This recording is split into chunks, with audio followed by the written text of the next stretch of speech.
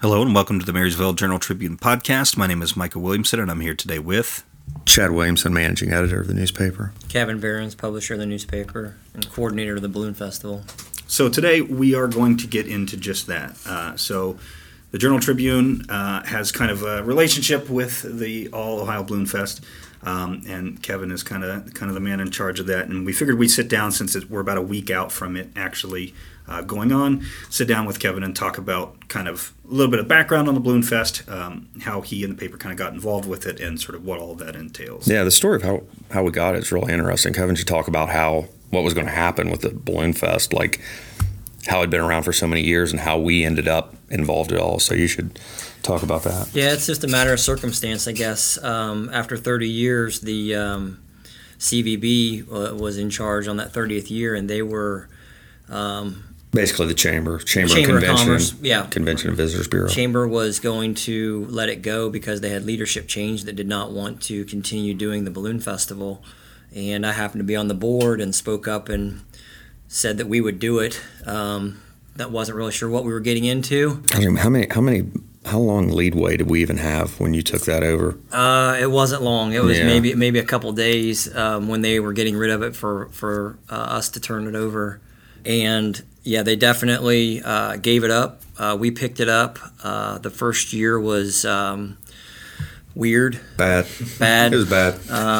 It's all right. I mean, hey, we didn't know what we were doing. Got to start somewhere. Yeah. It was the 30th year of it. We felt like that was important to do, and we were going to let it go also after the first year, but Eileen Tuttle, who worked at URE, basically sat down with us because they had a hot air balloon and said, we want you to continue doing this.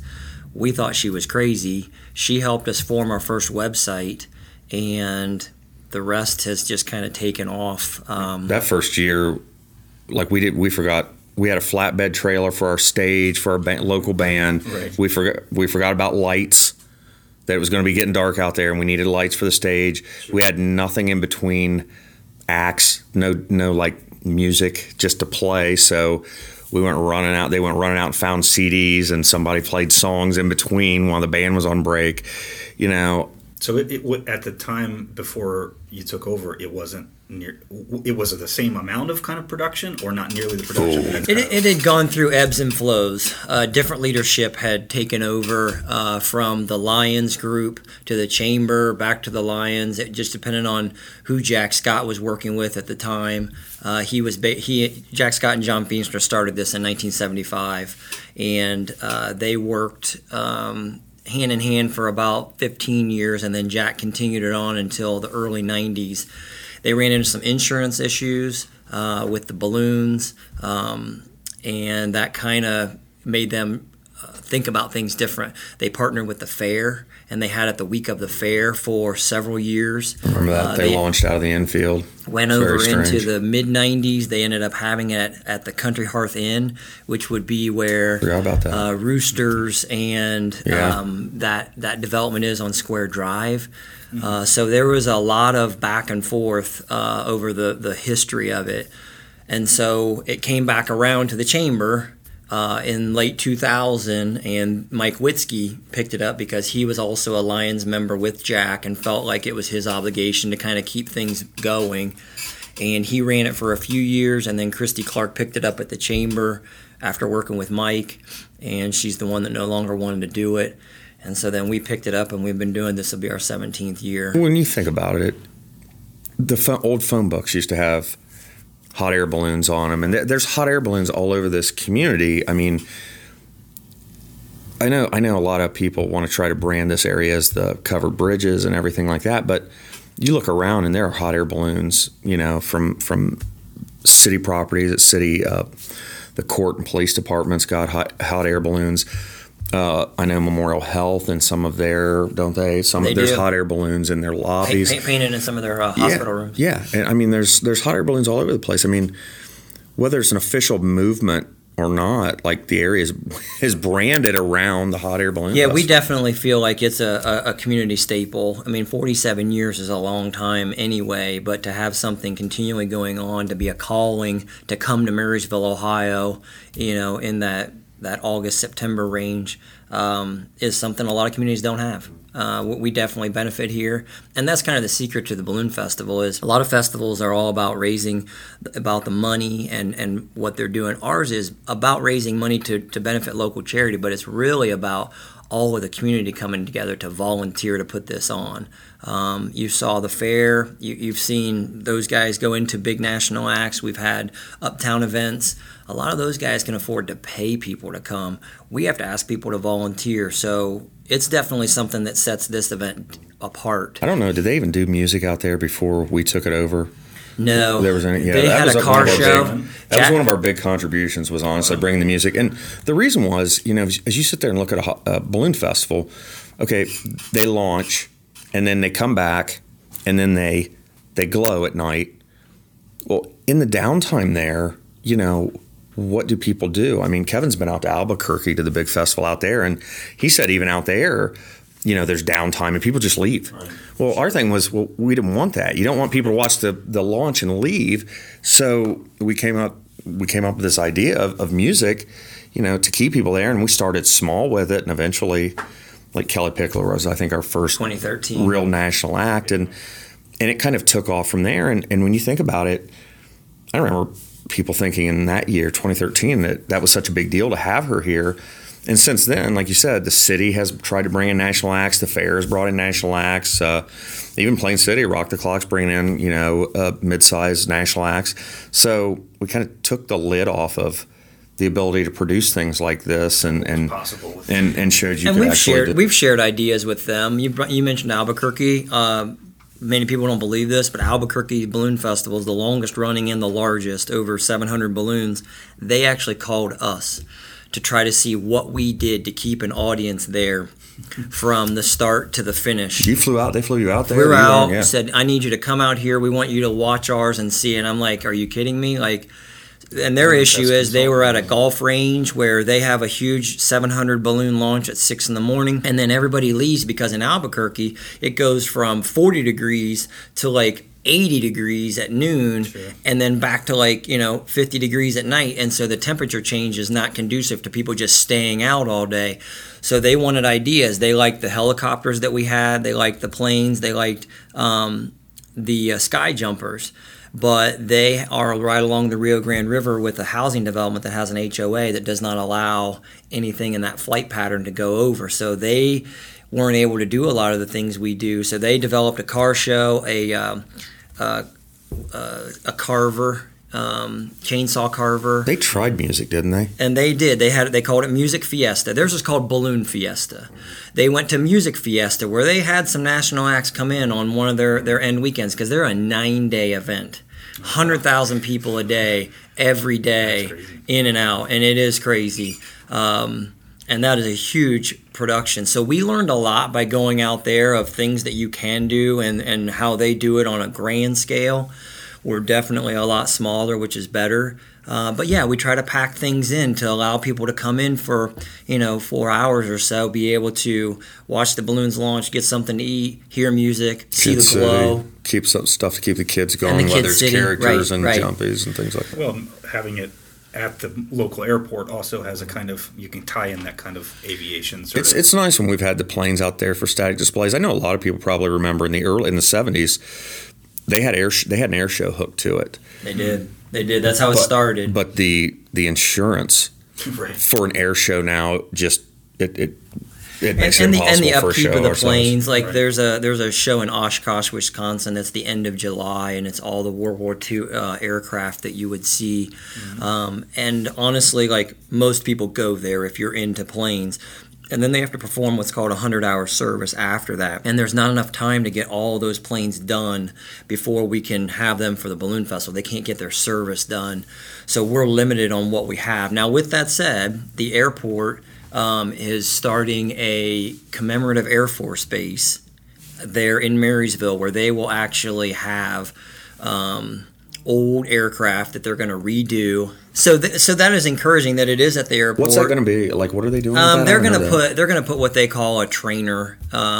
It's a slide overhead get in cockpit. Mm-hmm. I know nothing about the planes, but they're going to put that on display in their hangar, and they're going to try to build an inventory that they could have rides and whatnot. The B-25 is not coming back this year. That's out of Urbana. They do have their ride license, so he wants to come next year. But a lot of it comes down to coming out of COVID. You know, things are still a little weird on people's supply of what they have and or just people to be able to run the event. So the airport is nice. Hopefully they build that because, as Chad said, one of the secrets to the festival was having that air show, because that is something that you don't see anymore for all of those reasons. So if we can do that, that just adds to the event. It also helps our local economy because the airport we have to rent, and their whole revenue stream is selling fuel. So if they're able to sell fuel, they're okay with having the balloon festival, and it goes on.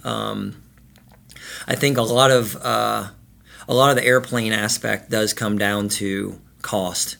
Insurance is one, but the coolness is always going to be there. Yeah. Even like I said, even when they're just static, even when they're just sitting there, that B-25, there are people that they're all over that thing. Kids and 8-year-old plane. Yeah, they love walking around. And Night Ranger's coming back this year, and they're disappointed that the B-25 not going to be there because they recreated their album cover last time they were here. So that album cover where they were actually literally in the same plane when they were here last time. They climbed into that B-25 and recreated this album cover. It was actually, I was standing there. It was a pretty cool moment. So they're definitely going to be disappointed that it's not there. But with that said, I mean, that Thursday entertainment, you do have Night Ranger opening for Bret Michaels. Bret Michaels is supposedly going to be filming a music video, kind of like Mitchell Tenpenny did last year. So that's something that's different. Again, all of this stuff we think is a pebble in a pond, so that the ripple effect of having national music come and then just keep telling a story about Marysville, Ohio, is a great thing. It's a small town that we don't have a lot of visitors that come otherwise. We've been told it's the only event that fills every hotel room in the city on the weekends. Yeah, during the week you have some contractors and things like that. Why don't you talk about, I think a lot of people don't realize that there's different types of balloon events. Some of them are free, some of them aren't. Some of them you get a lot of balloons. Some of them have you talked about racing balloons or shaped balloons like we do.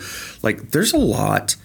I listen to you guys sit over there and try to get balloonists to come in and some of the challenges of that and kind of what you guys go through, because not all events are the same. I think there's one in Findlay, right?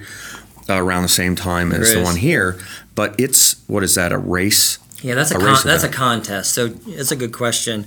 A lot of people don't understand. We have to pay every balloonist to come. They just don't come and fly on their own. That's a big thing. A lot of people don't understand is that they get hotels, meals, get paid, get all their fuel. Every one of those balloons that comes in is an expense. Very expensive. And so Jack Scott and John Feenster used to run this balloon festival as a contest. It's called Hare and the Hounds, where they actually put out markers that the balloonists have to go and fly down to and get a marker, and it's kind of like a not an obstacle course, but I thought they used to drop a sandbag into a target or something, try to fly directly over it. Kind of like a scavenger hunt that when you have to pick something up from every marker, and then the first one to pick up all the markers and bring it back to the home base wins the money. And the nice thing that they do in Findlay is most of those balloonists all pay to come because they're jumping into a contest, and that way they're going to win. They're trying to win a big pot. They're trying to win a big pot. So what happens is that if you have a great pilot that signs up that's going to win, it scares some of the other pilots away. It's also a lot more work with the FAA as far as rules and regulations of all the... Also, a lot of your event takes place away from your crowd. If you're having people fly and fly, well, the people that came to your event are paid to get in. They can't see that. Yeah. It's more for the pilots. We try to do stuff that's centered around the airport. And the crowd. The crowd can do with. So we have what we would call recreational pilots or commercial pilots, but generally non-competition. It is a nice day for them to just put their balloon up, go fly some passengers, bring it back and glow. There's no competition. We compensate them whether they won it. There's no contest at all. It allows us to have a lot more pilots be able to sign up because the Hare and the Hounds or the contest is going to gear towards the racing balloons and and the guys that are there to win the money, that are really out there for that competition. Racing balloons. I think there's one people might see that flies around here around Marysville. They tend to be a lot skinnier. They're smaller, teardrops. Round. Yeah, they're more teardrop than round. Okay. So they're just made more for speed, kind of, and maneuverability. And they can go up. We've had them. We've had them before. I mean, the nice thing about also having those racing balloons, like if they do it in Findlay, is iffy weather or wind, those guys can get up quicker. Mm-hmm. So they're not so cumbersome. And so that's the other frustration that we hear from patrons is, if you have a nice day but it's just windy, they're like, why aren't the balloons flying? So what we've been told is generally you have to have at least 3 miles an hour of wind and no more than 10 to be able to manage that balloon up in the air. So as we tell people they're going for a ride, it's pretty serene. It's almost magical. It's like you're floating on a carpet because you have to have pretty much perfect weather. So when we've done this at the festival and had the balloons launched all 3 nights, it's great. You hit a home run because everybody in the crowd gets to see it. The other thing that we've heard from patrons that we didn't appreciate until we understood what they were saying is most of the time they'll be driving their car and they'll look up in the sky and they'll see the balloons flying, but they never knew how they started. Mm-hmm. This event allows people to actually see them lay out the envelope, blow it up, and see from start to flight what it looks like.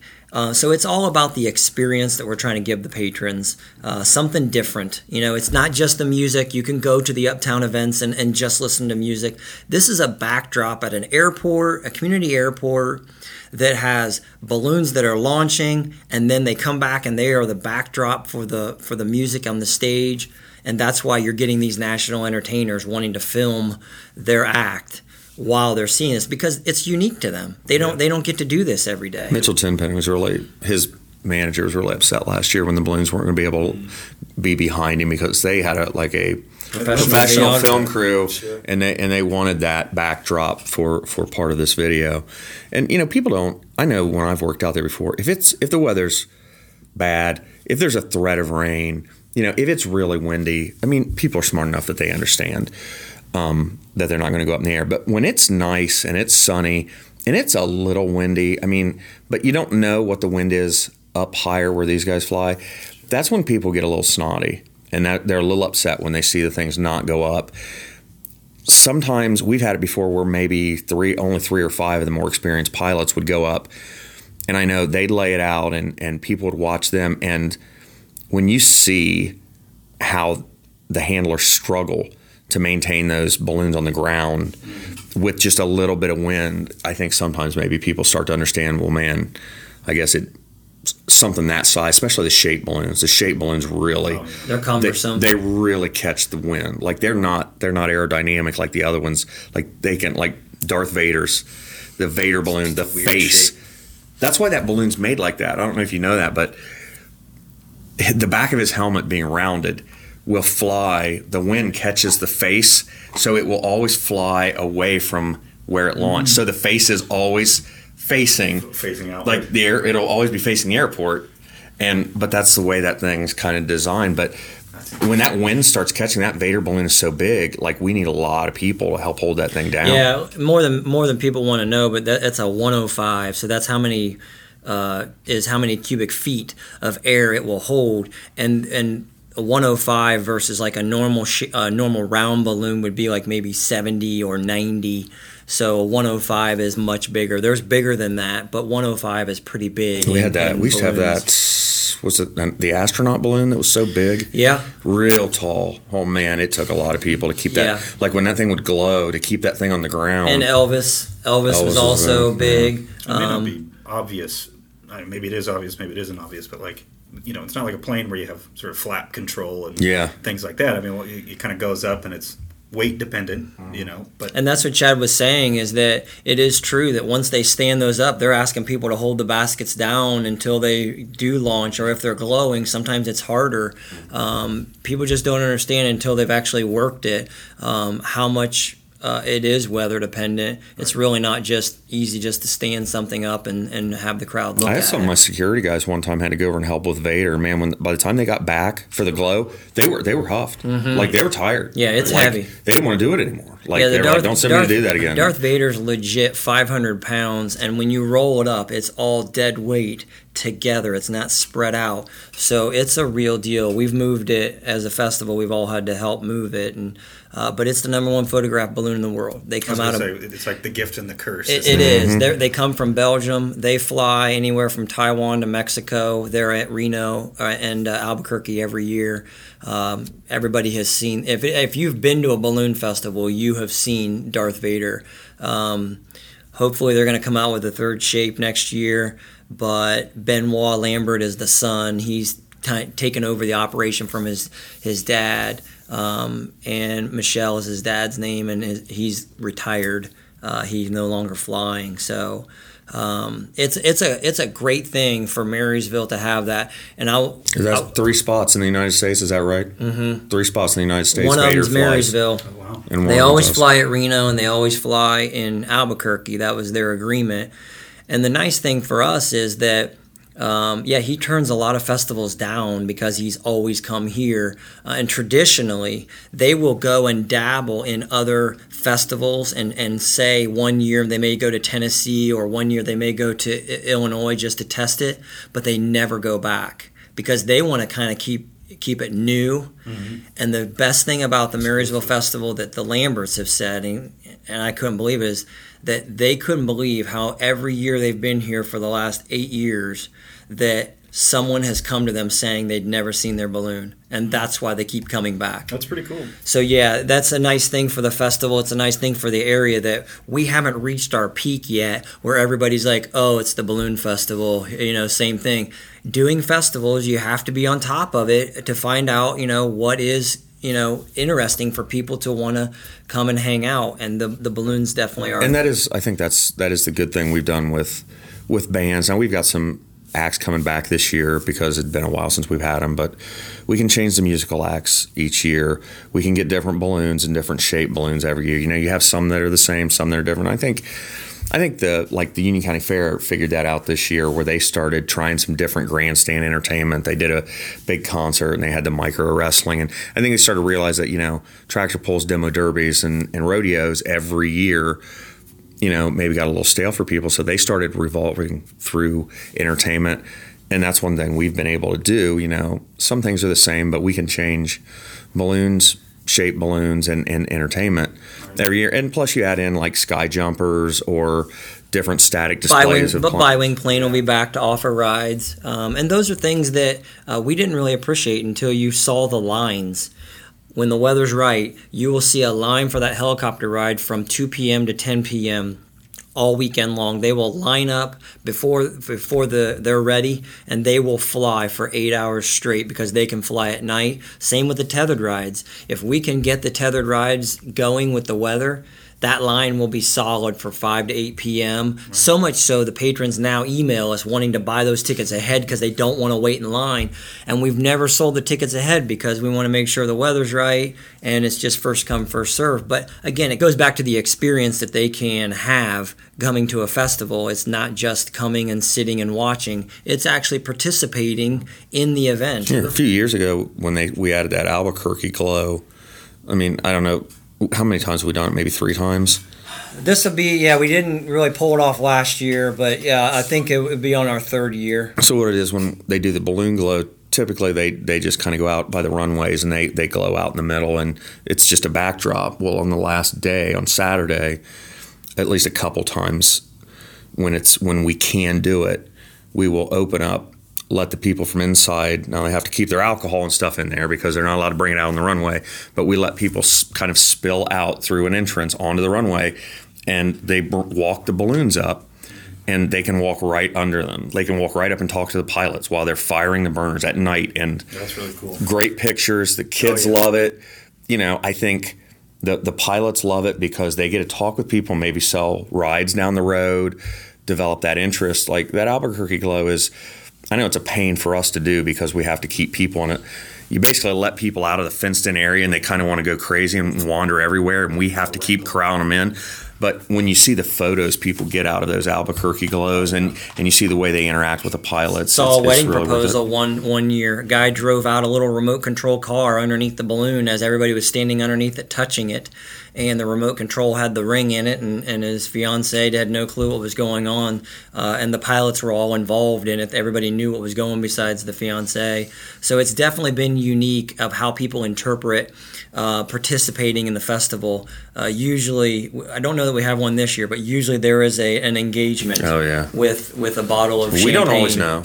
Don't always know. It just happens randomly out there. Usually it'll happen in a hot air balloon ride. But again, that goes back to what we said earlier, is those people leave and they participated or they came to the hot air balloon festival in Marysville, Ohio, and they tell everybody about their experience. So as this town grows, 47 years of a festival, it hasn't reached its peak yet. It's doing well. And we have to kind of stay nimble with how we deal with things.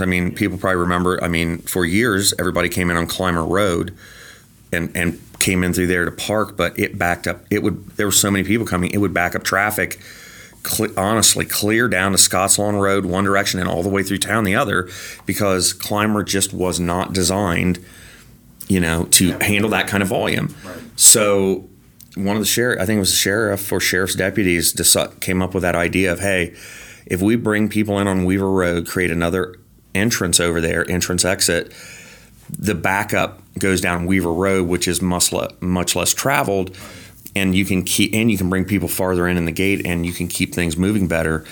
And that was a big benefit. When they first suggested that, I thought it sounded ridiculous. Because you're sending people out in the country kind of to come in, but it's got its hang-ups with GPS. Some people get rerouted the wrong way or whatever. But in terms of traffic flow in and getting people in and parked faster, it was the exact right thing to do. And that's the kind of stuff that we learn. We've had to move the stage. Used to be next to the fuel center, next to the plane fuel pump. We always had people around it to try to keep people away, but every now and then you'd look over and there's somebody from a band standing in the area smoking or whatever, and you're like, hey. So both changes that you alluded to actually happened when Night Ranger was here in 2015. So traffic was backed up to 42. Floyd Golden was meeting with the sheriff and talking about the emergency side of we're locking up the whole town. You couldn't get through 5 Points, and they were coming to us like, what are we going to do? So we started, immediately thinking about ideas. It was actually a United Way volunteer that came up with the Weaver Road idea. Terry, I'm forgetting her last name, but she came up with the idea, and we didn't use it that year. We did come back into the meeting where we had a wrap-up meeting with the emergency management, and they said we got to do something different. So we pitched that idea, went to Home Depot. Home Depot actually, and the airport authority allowed us. We put the fence in with Home Depot's help that allowed those gates to come in because they never had that before. There was never access over there on Weaver Road. And then they came in and put man gates in, and it went well. It took all the traffic off of Clymer. It did exactly what Chad said. It made the traffic flow. It allowed us to continue on with national acts, because I don't think that they were really going to let us do that if we didn't come up with a solution. If we couldn't fix that traffic issue, we were going to have to scale it back. There's no way they were going to... one of those years I got stuck in traffic trying to get out there. I had to come out a little later than normal, and I hit traffic at the courthouse, and I went, this can't be the balloon festival.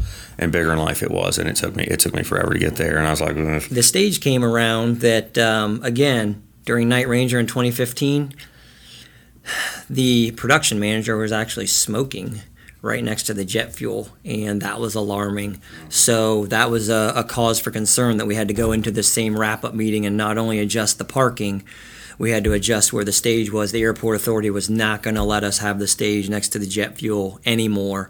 And so, and again, as Chad said, both solutions help the festival, help the community, and it was outside input coming into the festival saying, hey, why don't you try this? And that's what I keep saying is this is a community coming together to put their best foot forward to show what Marysville has, because it's not just Balloon Fest volunteers. These are people from outside the community that suggested stuff, and we do it every year. We come and wrap up a meeting, and we listen to everybody's suggestions, and we try to make the festival better every year.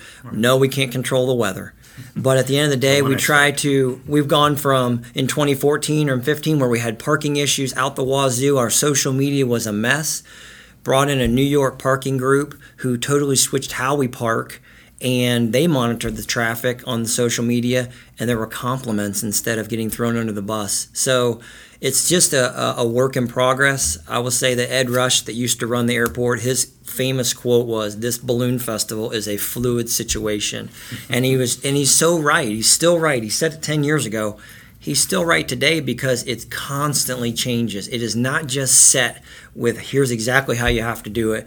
There are a lot of things that happen even day of. The city. I know you've called the city with Joe issues. Tracy is a home run. I mean, that guy. Last year, it was too wet to park, and he came in, laid down asphalt, so we had at least the ability to drive into the parking lot. What asphalt was it? It was shavings, grindings. That ground up, yeah. It's the old ground asphalt. Yeah, ground up asphalt. Well, they didn't. I was saying they didn't pave it. No, they didn't pave it, but they just dropped in, yeah. and it actually helped the city because they needed a place to put their asphalt grindings when they're taking up all of the new road that they're putting in. So Joe Tracy in the city has been a home run. Anything that we've needed, again, they're willing to do, and I think they see when the positive aspect of social media and the feedback from people enjoying the festival, it reflects on the community, and the city of Marysville benefits too. And when we fill those hotels, I mean, there's a bed tax on all of those. So the CVB, they get money out of that to do other events and to promote other things and to further the image of Union County by collecting money on that bed tax, which every room is filled generally. And we definitely we take pride in that. We want to make sure that we're planting seeds for future growth. Not only that those bed taxes help the other events. Chad had mentioned the Uptown events, the fair, the steam threshers, things that are going on in Plain City. That bed tax continues to go on, and if we're the ones that are contributing as much as we can to fill those hotels, that money continues other events. And we've also helped the other events. They've called us, hey, what'd you do here? Can we borrow this? Can we get that? We're willing to help. Everybody's jumping in. You're all part of the same community, so it's not a competition. Everybody's event is in different times of the year, and everybody respects that. And that's what's nice, is that everybody can help each other. And as Chad said, now all of a sudden you've got this kind of opening up of an area in Marysville and Union County that all kind of have their own niche of what they're trying to do. Within a month, Rock the Clock had their thing. The Fair had a huge concert out there just last Sunday, and then we're going to have 3 national acts in. You're going to have 5 national acts performing Union County in less than a month. Mm-hmm. Actually, 2 weeks. Mm-hmm. And honestly, I don't know about Plain City, but I know the Fair had called Kevin about just working through the agreements, the writers, the requests that the artists make, whether it be the stage size or the alcohol they get stocked, and things like that. There's things you can negotiate on and things you can't. And he's known that because he's been doing it since 2013 was the first national act. I know when the city had their bicentennial, they got some help. Yeah, we tried to help them there because you can really be overwhelmed by some of that. Some of those contracts are one way, and if you don't have the experience, you don't know how to get through that. Our first national act was 2013 with Kelly Pickler, but I do tell everybody that in 2012 we actually had Old Dominion, who is a gigantic band now. And we had them. There were 5 guys from Michigan, and all they wanted was a 24-pack of water, and had a great time. And before they weren't Old Dominion then. They weren't known. They were a kind of a regional act, right? And they had us take them just to show that we could kind of put on any kind of a concert. So we did. I don't know, boy, it was like nobody had really heard of them, but no one had heard of fine. them. So then the next year, the booking agent said, "Okay, well, then you can, branch out to somebody like Kelly Pickler, and we've kind of moved on from, used to be just one national act, and we went to two. Right. And this year, honestly, this is the first time we've ever had a big name open for another big name. Right. So that's something new. Yeah, we're trying this year. It could be a big night. Right now the weather looks good. Thursday night, if those balloons launch, you're going to see a lot of people here, which is a great thing. Friday too, with a cheaper ticket and a good young country guy. Yep. Nico Moon tickets have sold well. I know we've been pleasantly surprised. Yeah. They're in the last 2 weeks they've been flying off the shelf. So I think people, and that's normal. It's what I told the fair. They were maybe concerned originally when they launched Lee Brice of the thing didn't sell out overnight. It doesn't happen that way. There's buying habits. You've got super fans that'll buy right away, and then there's a lull. There always is. And then you see this 2 week out push. For us, it was a month out. But and I think a lot of people show that they want to be outside. They want to go and have a good time. Coming out of a pandemic, it bottled people up. So the ticket sales and the festival is a way to show that the pandemic, I don't know that it's over, but you definitely see people operating differently, wanting to enjoy life and experience something, in a positive manner. And there's things that, the fact when we brought ZZ Top in here, like people still talk about that, and that was a thing that people couldn't believe ZZ Top played in their hometown. Or if we could have got the Beach Boys in here, the Beach Boys we had to cancel because of the pandemic, and that was going. I'm telling you that we may not have sold much beer that night, but that would have branched out into a whole new crowd of people that don't normally come out to that balloon fest. My mom was going to come out to see the Beach Boys, and she's never something. She's never come out to a crowd like that for anything. She doesn't become like a character. Yeah, she's not going to come out to a crowd like that if it's not somebody she really wanted to see. So that would have really opened some eyes, and people would have been able to say, we were able to see the Beach Boys in our hometown. It was those tickets. We would have been sold out. They were selling so fast. For older adults that have a lot more disposable income. The biggest line we've ever had when we first started selling tickets in the office, there were people out on the sidewalk around the corner waiting to buy those things, and because they don't normally buy concert tickets. It's been a lot of those people, it had been a long time since they had thought about going to a concert, and they were going to come out to see the Beach Boys at the airport. So I remember seeing them in 1983 at the Ohio State Fair. It was one of the first music concerts I ever went to, and I thought it was cool. ZZ Top was the first concert I ever went to at Legend Valley, and then they ended up in our town. And I think that's something people will remember. I know we've had people say that. We've got Night Ranger and Bret Michaels this year, but I remember when we brought Night Ranger and people my age, that was a big high school band. Like when I was in high school, Night Ranger was a big band, and people my age came out to see it and couldn't believe they were there. And then Bret Michaels was the same way the first time we had him. And, and we've had acts that, they kind of take off. Honestly, Aaron Lewis, I don't know if we could afford him now. He skyrocketed. Did he? Yeah, he really kind of took a Patriot America, kind of slant with some of his stuff and got really, really popular, and I think you'll continue to see stuff like that, Mitchell Tenpenny or Nico Moon. They get bigger. Like we aim for a lot of acts that are more affordable and we see potential or future in. That's why we picked Nico Moon this year, and it's worked out really well. And that's why we tried to split all along. We tried to do an 80s rock and a country act for exactly what Chad just said. Is you have different audiences. You have people that are in their 40s or 50s that maybe listened to the 80s rock when they were in high school that would appreciate it coming back. And you have people that don't listen to that at all but really like country music.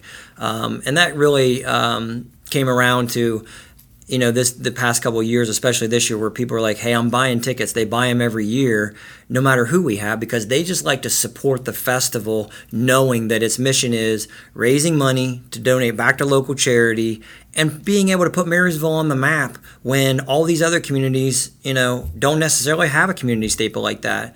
The other thing that's happened with this festival that is kind of dumbfounding is that it has become a true Midwest regional attraction where there are people that come from Chicago, from Boston. We've got people as far away from Naples, Florida, and California coming in this year, probably to see family, but their tickets that is their address, and that's where they're coming from. That's a great thing for the area. It's It's just amazing But coming in to see family, a lot of times that's not by chance. They know when the balloon festival is, and they come back to town. Correct. There's a homecoming aspect to it. Yeah. I know that some of the housing developments around the airport, people host parties. Yeah. So that they can just watch Adena Point, so they can watch the balloons launch, and we can't run down there and ask for a little bit of, hey, can we have a little admission fee? You're watching the balloons. It's just the way it is. The whole town benefits. I mean, I know that half of my job doing security out there on Thursday, Friday, and Saturday is the people that are over by Meyer and the VFW and Columbus Avenue. People park all along there, and they will sit on the railroad tracks. Mm-hmm. And we have to tell the sheriff's deputies, hey, there's a bunch of people collected on the railroad tracks, and they have to shoo them off. Or sometimes they will come and try to walk in. They will go over the ditches and over the railroad tracks and try to just walk in, and we have to turn them around. I can see the cars in some of those fields around Meyer over there that are, well, I guess they're under construction this year, but there's cars parked everywhere. And if the wind takes them towards 33, people pull off the road on 33 and just stop and watch the balloons. None of those people pay to get in or anything, but it's something that's going to make the community look better.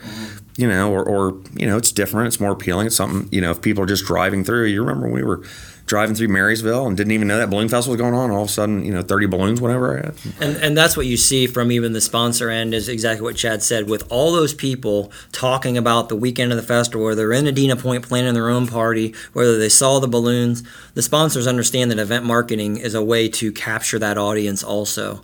And so that's gone well too, because we have a lot of the same sponsors that come back every year to sponsor the event because they can gain access to the event marketing data that they get if they're on site. And if not, they're just doing it because then they get tickets to either raffle off or give away to their employees or customers as an appreciation. So it's gone really well in many different facets. And I think, I know one of our sponsors generally is the hospital. Mm-hmm. And I think being a community hospital like Memorial is, look, they're not Ohio Health, they're not a chain. They're our community hospital. And they're doing well in a climate that does not bode well for community hospitals. They've done well.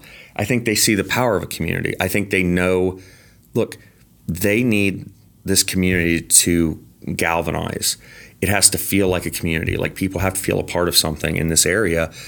They need to accept their community hospital. They need to accept their community schools. They need to accept events like the fair or the balloon festival is what makes it their hometown and makes you want to stay and do things here, spend your money here. And they recognize that, it's that Rockwellian idea, of having some pride in your town and what it can provide. And, it bolsters that sense of community. And I think, businesses or, organizations like the hospital, they understand that everybody, high tide raises all boats. I think they understand that if we develop civic pride in many forms, it just makes the community stronger. Yeah, and they have a unique way. They actually have a raffle for their employees to be able to get into the tickets, and then they actually do another cool thing where they actually get into their oncology unit and invite someone for a hot air balloon ride. Last year, they weren't able to do it because of the weather, but some of those patients are coming back this year. We've had a lot. Bluebird, some of the retirement Bluebird, communities have done that too. There was a cool story with Bluebird. Paul Gross. Had an 88-year-old resident, was a lifelong dream to get into the hot air balloon. We weren't able to do it last year. We took her on a helicopter ride instead, which she still loved, and we followed up with a hot air balloon ride. And those are just things that even those community partners can't do. And so they, like Chad said, they leverage the balloon festival to help, further their story too, because those are things that they use in their marketing. The Bluebird Memorial Hospital, they use that amongst their marketing to their clients. So it's worked well. It's worked really well. This is the 47th year. Been going on since 1975. And, a lot of communities don't have something like this. So That's sometimes, when we have years where when we used to have parking snags, or if the weather's bad, or if the lines at the bathroom or vendors are big or something, and I see people gripe online. You can't not. An event like ours, it's going to have that, especially, ours is all volunteer run, so, and we're the people that actually organize it. It's a small group too. So, we have to be conscious about addressing the problems, but you see people bag on it online. And I guess if they're out of town and they drove and something happened and they didn't enjoy it, okay, maybe I accept that they didn't have the experience they thought they were going to have. I would hope that the local people see the value of it. Mm-hmm. And sometimes when I see local people, look, they have the right to complain, but when you just trash the festival and say, I wish that thing wasn't even, didn't even exist. Do you really? Is that really the town you want? You want just to be gone? Nothing like this, no musical acts, no balloons, no Kid City, no helicopter and biplane flying around the city all weekend, making everybody look up. That's what you want? You want just dogs barking and, quiet, I guess. Yeah, I think that's kind of what the local community has kind of came back around in the last few years as gas prices have gone up. They've appreciated having the festival because they can drive a short distance for little money and enjoy themselves versus having to try to catch a flight or drive a big distance and spend a lot of money. So that's a nice thing. The other thing I think that we've had feedback on from the patrons, besides the cost being low and manageable, is that it's a safe event. And that goes back to what Chad said, is the group that is come around to work this, and it's led by the sheriff's office, Mike Justice and Jeff Stiers this year. They do a great job combing through, making sure everybody is on the same page. Ingress, egress, safety, fire, EMS, all of them are in meetings a couple times a year to go over everything and then deal with the fluid situations that happen. And so I think when you step back and look at the big picture, from some people that may not like the traffic out on Columbus Avenue if they're trying to get in and out of Benny's or something that night, it's one weekend of the year, and at some point you have to appreciate what somebody else's work has done. So if everybody's volunteering, we got about 250 people that volunteer for the weekend. It's a lot of people's efforts going towards trying to make this community better. So if you see the page, the thank you ad we run in the paper that's got the names, pay attention to that thing. Look at all of those names. I mean, we have to put them in tiny type to get them on the page. There's so many names we have to get on there. And some of those contributions are big, some of them are small. I know just dumb things. I was talking to Darrison Cook at the Lee Brice concert, and I just got to mention, how much time he saved you in driving stakes into the ground out there, because you used to drive them in manually to put snow fencing around to make the fencing, and he uses like a bobcat and just puts the bucket out and pushes it, and done and done. He had to take over for Dean. His dad used to help me, but Dean started bending all the stakes because he didn't want to spend the time to just push them in nicely. So Darrison said, "Dean, Dad, get out of there." So Darrison's taken over, but those two have done a great job because yes, I did used to pound that in manually with a sledgehammer. And it was not pretty. So, again, it goes back to people wanting to help. I mean, it's a community event, and Darrison's doing everything with the fair. He's actually learned things from the festival to make the fair better. So, great. If everybody can push into the middle, it makes it all better. But yes, the stories that are out there, I remember also we mentioned Kelly Pickler. Now you have VIP with meet and greets that are actually something people want to pay for. I remember walking around the crowd just handing them out. Hey, you want to go meet Kelly Pickler?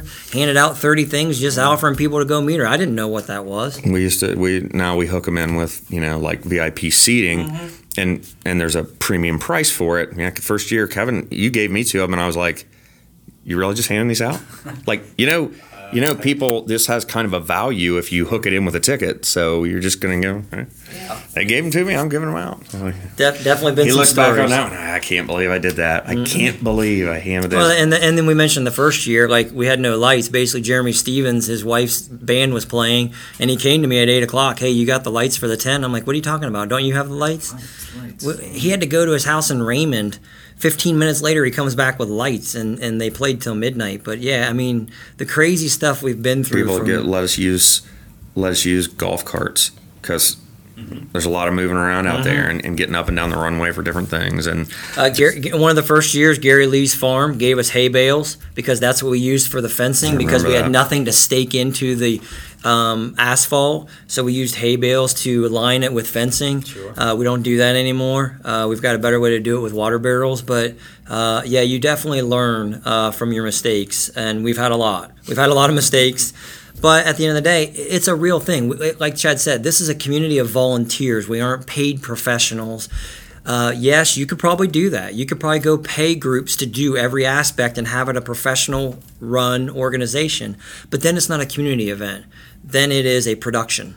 And the donations go away. Correct. You're not able to raise the money to circulate locally then because it's all going out into subcontractors, yeah. So we definitely subcontract out parking and try to do as much as we can on the areas that we can't utilize our local assets. But people like Joe Tracy, the city of Marysville, the sheriff's office, Darrison Cook, the local farmers, we try to ask for as much help as we can get because we need it.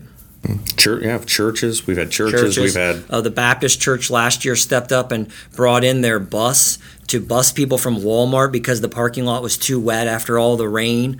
That was done in a 24-hour notice phone call. That was incredible. I mean, and so that's what you see is when times are tough. I mean, it's really easy to run a festival. It's great weather. You get all this help and everybody's just doing their thing. That's easy. You really find out what you're worth when the chips are down and the weather's bad and you have to use your emergency management protocol last year. And it happened. Like everybody kind of felt bad that this huge thing was planned and it didn't work out. We definitely learned from that. We had Cole Swindell. We had sold a ton of tickets. We had a lot of people out there and the most ungodly rainstorm, wind, lightning, just unloaded. You talk about learning something. So we know what we've done when that weather's coming. We send people back to their cars. I'm scrambling around because we have to make sure people leave their beer. They can't take it out to the parking lot with them because of our license. The people that Uber That's what I was going to get to. So I look over and there's just probably 100 to 200 people just hanging out under an awning by the airport office. And I said, "What are you guys doing? You need to get to your cars." And they were like, "We were dropped off here. Some people were Ubered, some parents dropped them off." I was like, "Oh, okay. Well, now we need to pivot and find somewhere to put these people." And we had to get a hangar open and put people inside a hangar, which had some items in it that had to be guarded, planes or RVs. So we had to kind of make sure that people didn't go out messing around with that stuff, but they had somewhere to get to and be safe. And again, that goes into an emergency action plan now moving forward because you had it happen. Now we have provisions for that. But we had it sort of, but we'd never seen anything. Never had it happen. Look, Uber has come since we've been running this. We've never had a situation where we had a bunch of people Uber or get dropped off and we had to deal with them. Yeah. And then, the stage, that storm last year, the stage got trashed and, even though you put on every piece of advertising and every ticket that all sales are final, Yeah, I mean, that's a tough thing where you look at our advertising and all does say no refunds for that reason. I mean, we can't plan the weather. All those people get paid. The artist gets paid. Period. And it was never a good situation. We've let people, this year come back. Never been through the situation before, but we definitely got trashed for how we handled that up front because we weren't sure how to handle it. We definitely learned that we would handle that a different situation, differently this year. If it happened again. But at the end of the day, we're better for it. But that's what I mean by you really find out like who your help is and who's on your side and whether your emergency action plan is that good when something like that happens. As I said, the forecast looks pretty good so far for next weekend. So hopefully we never have to go through that again. But we definitely have more knowledge about how to operate in a situation like that. Usually when the weather's bad, you see it coming. People kind of know. The crowd maybe tames itself down a little bit. That one, it was real hit or miss on whether weather was going to come through. And, man, it did. And right before the main act, right when the most people were there, it developed. And that's the risk reward of an event like that. Because it's outside, because it's on an airport ramp, tarmac, with possibly one of the best scenarios that you've never seen before, with balloons filling up, a backdrop of a national music act. That's what you're hitting. You're trying to hit a home run, and that's what we're always going for. And sometimes it doesn't happen. The times it doesn't happen are bad, and it happened last year. But the times it was gone great, you got guys like Night Ranger. That's why they came back. They've been here this will be their third time because they loved coming. They drew a huge crowd. They hit a big rainstorm one time. I remember their stage got swamped. They ended about 5 minutes early. And they had that, but they were one of the ones where I believe we had to dry off the stage. That was Cassidy Pope. That happened. I thought it got them one time where they just had to end early. The storm was coming in, and they didn't sing like their last two songs, and then they got out of there. But again, those are fluid situations you deal with, but that's why people keep coming back to the festival. Even though Chad's right, there's plenty of people that'll go online and trash it and say they had a bad experience because they were weathered out or didn't get to see the balloons. That's why we offer the ticket prices the way we do. Thursday is a separate event because the National Act just generally costs more money. Friday, Saturday is a weekend pass. You get to come back Saturday, no additional charge. And we try to do that to make sure that you have as many opportunities to see the balloons without that much more money out of your pocket. If you buy the ticket early, it's $10. Correct. We had all tickets, just as a mark in time, we had all tickets on sale for $10 per day back in December, up through, I think, March 1st. So anybody that looks at ticket prices, we tried to offer, something super reasonable. When they're out there early, when they first go on for a while, they're $10 or $20. Even the Thursdays, like $20. We started at $10 for all of them originally, and then we announced the National Act, and everything kind of steps up, and that's kind of normal in event business now. You have tiers that as you get closer to the event, the prices go up because one, it rewards people. It rewards people that bought early, but two, it does what Chad said. It tames the crowd down a little bit because if you just leave things at $10, which we've had some local officials ask us, like, why aren't we just like $5 a carload like Jack Scott and John Feenstra used to do when they started the festival, is because if we did $5 a carload and we had the national acts plus the balloons, we wouldn't have enough room or parking. So the pricing is actually done to make sure the crowd is tamed down, just like Chad said, and so that's why we do it that way.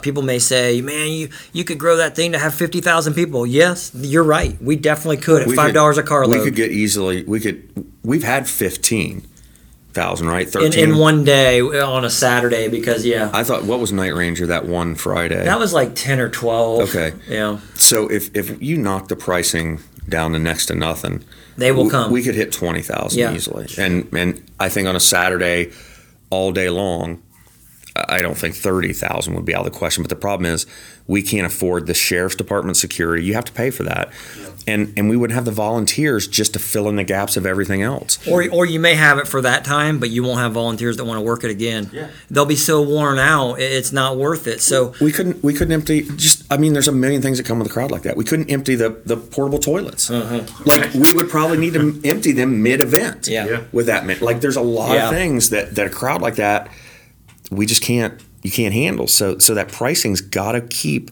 It keeps it in line to a manageable crowd size. And I actually had local officials didn't even understand that until we were in some meetings. They thought it was a money grab and you're just charging all this money. I was like, no, we're doing that so the crowd is manageable because we only have so much room and we only have so many people. And then they were like, oh, that makes sense, because if it was a money grab, you would do the opposite. You would make it $5 a carload and then sell a bunch of beer and have a ton of people there buying all kinds of stuff. But you would ruin your event.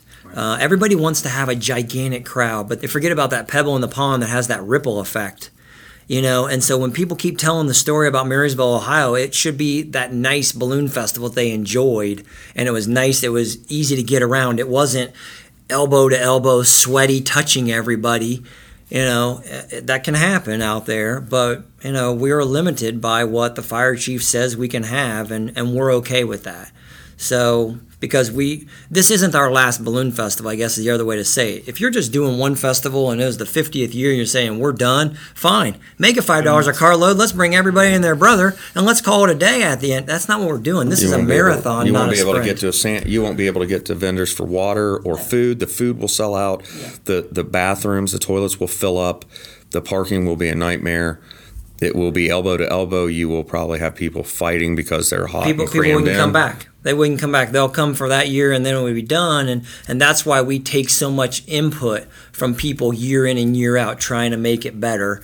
And we're judged by, the ticket sales that following year, whether we listened or not. Sure. So we right now everything's on target.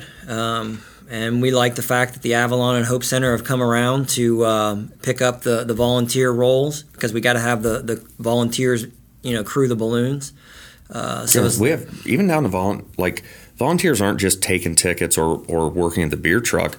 They're helping load and unload those balloons, hold them on the ground for the balloon glow and all of that kind of stuff. We have a group that comes from Lima. They're a mission group. They're going to come for 3 days to make sure they help set up the stage, set up the national acts on Thursday and Friday, and they just start coming on their own. There's a group of people that get a hold of me every year saying, "Hey, can I come and volunteer? I love bands." I'm like, "Yes, great, come on in." All the stage set up, packing the stuff up after the show. Like all of that stuff that a lot of times people don't see. They see the people taking their ticket. They don't see the people that help put up the stage. All the stuff has to go somewhere. They don't realize all those people out there by those balloons, half of them are official crew, half of them are volunteers just helping out. Everybody working at Kid City. All volunteers. They're all volunteers. Everybody you see out there, other than vendors, everything going on that's done out there is volunteers. Clean up afterwards. Yeah. Trash, emptying the trash. Yeah. All of that my dad stuff. takes care of that. We call him a refuse engineer. He takes pride in that. I'll say it just because we're on a podcast, he's usually hunting in the fields because he knows people drop money. And one year he found $40. So he's that guy that's usually got the metal detector out there. And because he found it one time, he thinks he's going to find, $40 again. And Eureka. So every now and then you're running out there and dropping a 10 or something just to keep him engaged. Well, the baby diapers that are in that field slow him down a little bit. So I don't know if he's going to be looking too hard this year, but he's done a great job too. He takes pride in his work and he does it. I've never asked him to do it. He just does it. He goes and buys the trash bags, gets in the gator, and empties the trash. We got a crew that helps him, and he's 79 though, so I'm guessing that this is going to be one of the last years that he's going to be doing that. That $10 makes it worth it. He is going to hunt for that money though. I can tell you that. Do you want to do a date wrap up and hit some of the big events? Okay. So the All Ohio Balloon Festival is August 11th, 12th, and 13th out at the Union County Airport. Anybody wanting tickets can go to the box office at allohioballoonfest.com. Brett Michaels is the headliner Thursday night. He's on at 8 p.m. Night Ranger opens for him at 6 p.m. on Thursday. Nico Moon is the headliner on Friday night. Shane Stevens' band is opening at 5 o'clock, followed by Ashley Best and Paulina Jane. And Saturday's music is Hodgepodge. It's eclectic. It's an eclectic group. The British Invasion are at 4 o'clock. They're a Beatles tribute band, followed by Jacked Up, and local group The Groove. Lead singer is Jeremy Omerod. So they're new this year, but they were QFM 96's house band. And they've gotten a lot of play. So we feel like the music is a great lineup. Have a lot of new balloons coming, some from South Dakota this year and Missouri. And the balloon total will be right around 18. There are some pilots that will fly 2 different balloons, so you may not see all 18 in the air at once. But we're trying to. Our whole mission at the Balloon Festival is we're trying to march towards 50 balloons for the 50th year. So we've got 3 years left to try to build a database of balloonists so we can have 50 balloons here. That would be the most we'd ever had. So if you're looking for something to do next weekend, go to the box office and get your tickets at allohioballoonfest.com. Or you can come into the Journal-Tribune office Monday through Friday, 9 to 5, and you can buy those tickets also here. All right, well, that's going to be the show for this week. That information, one more time, if you're interested in going to the Balloon Festival, it's going to be next week, August 11th, 12th, and 13th. That's a Thursday, Friday, and Saturday at the Union County Airport. Tickets are available at allohioballoonfest.com and at the Marysville Journal-Tribune office there on North Main Street in Marysville. We'll put a link to the website there in the description box for the episode, so if you're interested, go ahead and check that out. And as always, if you like the podcast, please subscribe to it. We're available on multiple platforms, Spotify, Apple Podcasts, Google Podcasts, and many other places. So do check out the show, and we'll see you next week.